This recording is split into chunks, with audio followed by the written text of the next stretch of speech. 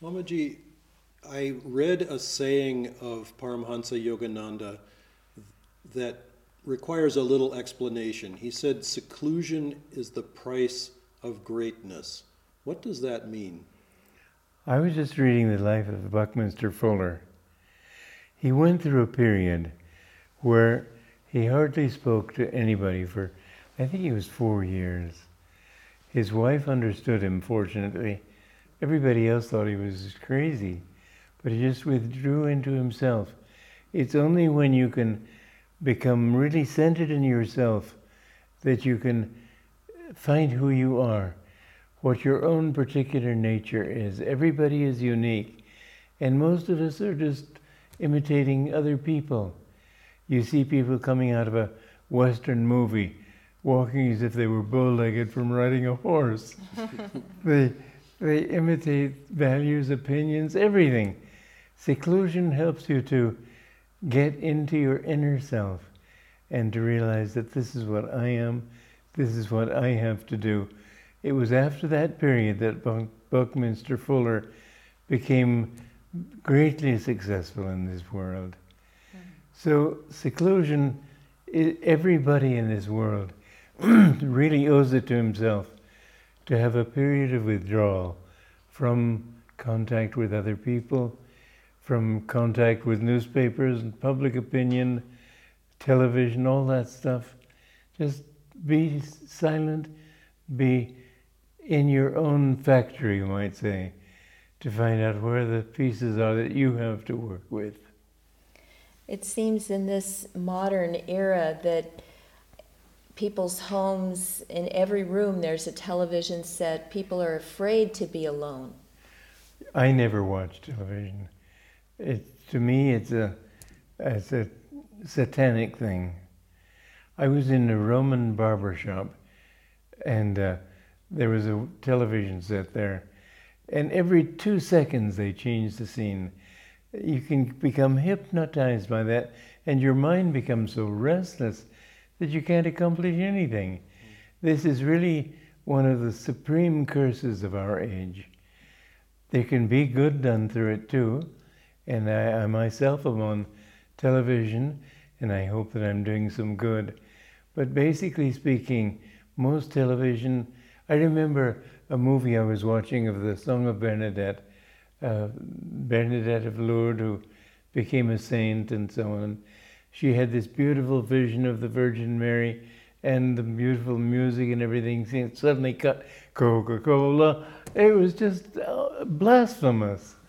And I think that we must be calm if we're ever going to find what life is all about. If people are afraid to find out what's inside of them, if they're afraid to be alone, what advice can you offer them? I say, God, good luck. I mean, if people aren't going to take the first steps themselves, why should I talk to them about it? Some people say, do you need a guru? I say, no, you don't need a guru. But if you really know that you want God, if you want to change yourself, if you want to reach perfection as Jesus said we should do, then you need somebody wiser than you who can lift you up to that state. And the same thing with advice. If people really want to, then I would say, then turn off your TV. Don't have it in every room. Spend more time meditating. Take walks in the country. When you talk about serious things. Don't always talk about what you just bought. And if you can do that, then realize we're here for a purpose, and we can blow lifetime after lifetime just frittering it away on nonsensical things. Swami, how have you practiced seclusion in your life? Well, I have practiced it by taking periods of seclusion. I have tried to, this is in the past, in recent years I have not been physically able to be in seclusion in the same way. But periods, I remember 2 weeks a year of complete silence, not speaking to anybody, meditating many hours a day. I know that's more than I can expect of most of my listeners here, but nonetheless, if you can take some time every day to be with God, some time to be alone, don't feel that you've got to fill every second with some kind of distraction. Then you begin to face what is in your life, not what is just froth. It seems that keeping silence, as you're mentioning, would be a way to become more powerful. Very important. In your speech. Very important. So that your words actually carry authority and power. Is that true? You know, there's a story of St. Anthony of the Desert to distinguish him from St. Anthony of Padua. And he lived for 90 years in the desert. He had no one to speak with, but he had the experience of God. And the bishop of that time was very concerned because of the Arian heresy, in which people thought that Jesus was only a man, that he was not the Son of God. Well, Jesus was not the Son of God in that sense. Christ consciousness was. Anyway, he asked this St. Anthony to come and debate with these people. He didn't have anything to say, but in the middle of the sermon, of the service, where he said, I believe in Jesus Christ, the only begotten Son of God, etc. Voices in the audience said he was a man, not a God. And St. Anthony didn't go into a long theological argument. He got up and he said, I have seen him. And because he had seen him, his words had power and nobody could say anything. When you have experienced something, it's altogether different from just saying it as an opinion. It contains power. Silence gives you that power of conviction of what you have to say. A man of few words is likely to be a man with power in those words. Whereas people who fritter away the time with idle gossip, they can say anything, they can say the same words, but they won't carry conviction. It seems then that it's extremely important to be truthful in everything you say. Truthful, yes. I would like to distinguish between truth and fact. For example, if you're dying in the hospital and I come and say, you look terrible, it may put you over the edge. So it's much better for me to say, well, you could look worse, or whatever. You don't look so bad, whatever it is. Say something that would be true without being factual. Swami, going back to seclusion, it sounds a bit austere. Is it enjoyable to do that? It's intensely enjoyable. I tell you that I went for 2 weeks to Lahagat. That's a little village in the Himalayan foothills, 7,000 feet.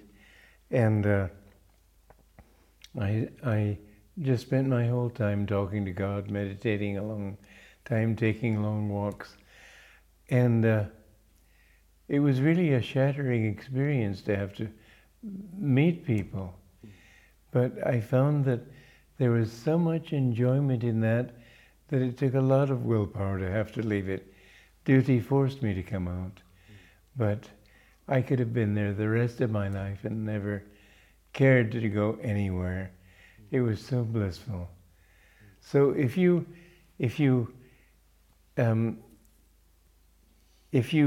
meditate deeply, and if you talk to God and make Him your companion, so it's not just a void, you're not talking to the air, then you'll find that He fills every nook in your body, every cranny, everything that you could possibly want is filled by His love.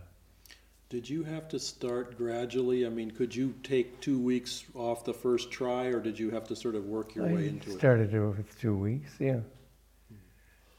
Yeah. And the shattering experience of meeting people, it must be very jarring then. It was very jarring, but I had to overcome it. That seems a danger of having seclusion. Well, I don't think so. I mean, you can overcome it, But to be in seclusion, yes, you do reach the point where you don't want to talk to people. If somebody comes to you and tries to talk, you do feel sort of shattered by it. You can do it. You can talk if you have to. I would say that's not a danger at all. You don't have to be concerned about madness or something like that. People have all sorts of strange ideas about being alone. And Well, I was talking to God. I was not talking to myself, except I could say it was my higher self. And no, I really don't know anything about madness, so I just can't say.